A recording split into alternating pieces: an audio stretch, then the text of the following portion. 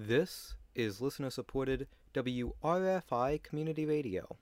It's Wednesday, June 1st. I'm George Christopher with your headlines. Last week, Tompkins County legislator Mike Siegler ended his campaign for Congress.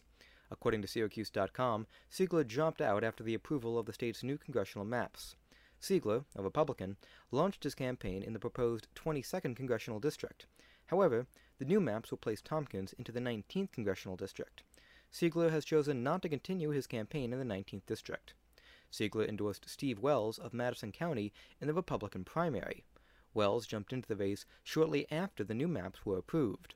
Wells will face Brandon Williams, a Cayuga County entrepreneur who has received the support of the New York Conservative Party in the Republican primary. Tonight, the Ithaca Common Council will consider a new law which would allow citizens to access government meetings remotely. According to the Ithaca Voice, the measure was approved by the City Administration Committee unanimously at last week's meeting. Government bodies have been permitted to meet remotely during the pandemic thanks to a state of emergency order that expires on July 9th. While the law allows citizens to access meetings remotely, members of government bodies will still be required to attend in person due to New York's open meetings law.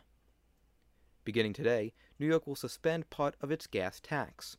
According to Syracuse.com, the tax break will save drivers about 16 cents per gallon. The break was approved in April as a part of the state's budget process and will be in effect through the end of the year. The suspension will cost the state around $580 million in lost revenue. The average gas price in New York State is around $4.92 per gallon. There's a chance for thunderstorms today into this evening. Temperatures should see a high of 86 with a low of 57 tonight. This is WRFI News. You can listen to this and all of our news content wherever you get your podcasts.